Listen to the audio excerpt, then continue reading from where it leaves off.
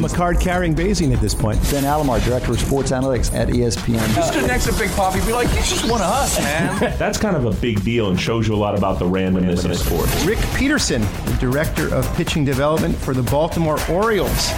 This is Wharton Moneyball's post-game podcast.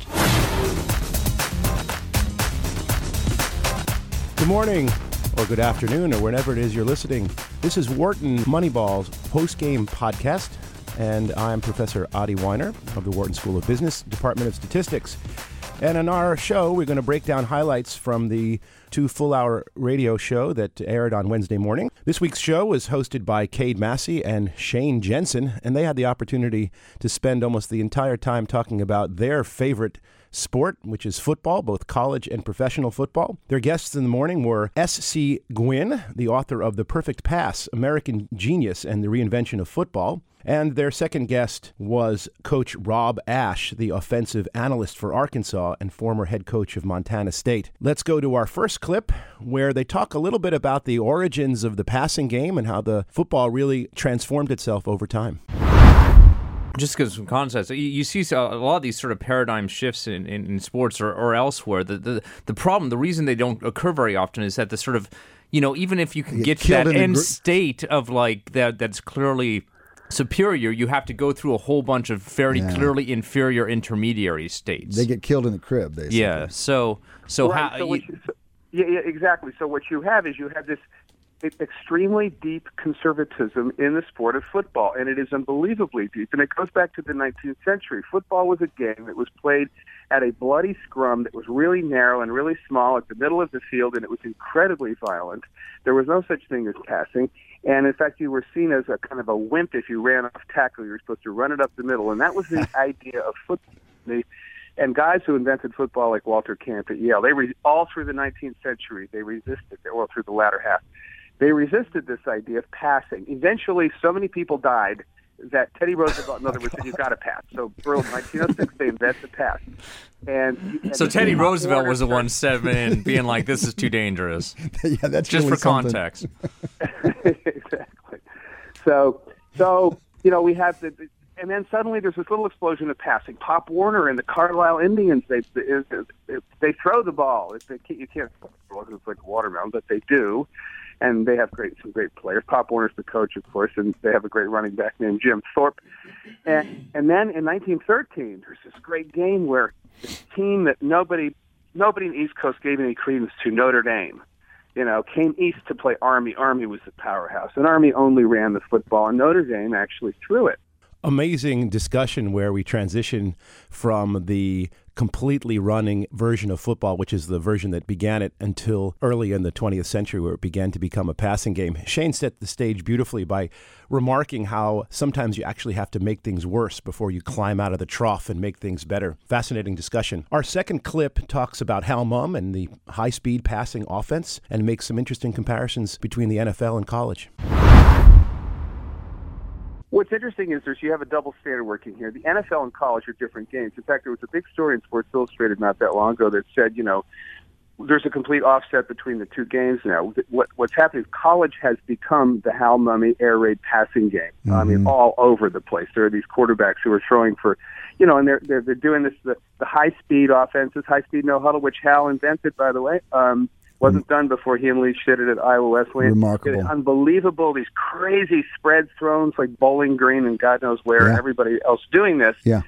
But they get to the NFL, and what do they get? They get pro sets, with complex copycat kind of offenses. Now, having said that, you're seeing more and more air raid. I'm sitting there with Hal Mumm, the guy I'm writing about, watching the TV, and we're watching his plays one after another, tunnel screen, receiver screen, mesh.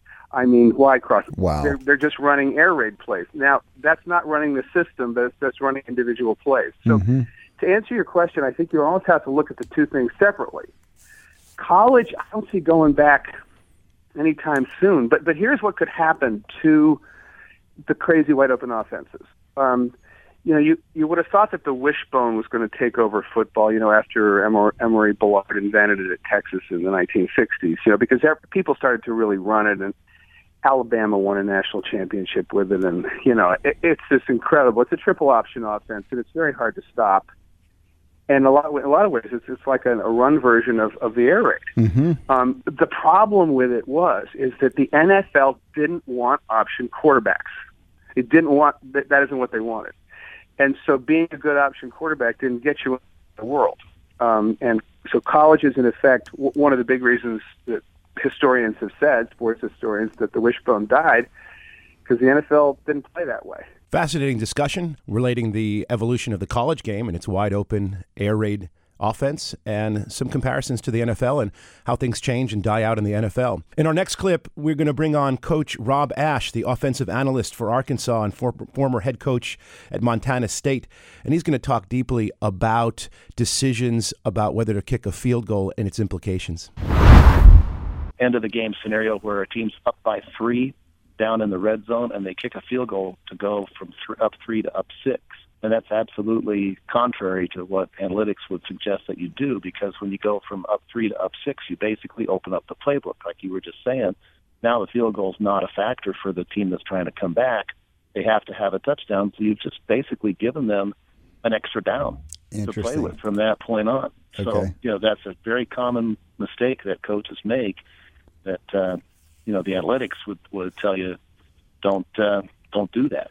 This is a fine example of a clash between the playbook, the professional playbook, and what coaches are actually doing. And what is being isolated is the looking forward idea that if you go up by 6, you actually, in some sense, benefit the opposition because it takes away the field goal as an option, giving them a first down, an extra opportunity to get a first down by always going for it on the 4th down. My comments on this are still somewhat open. I'm not really sure if this is true or if it works or not.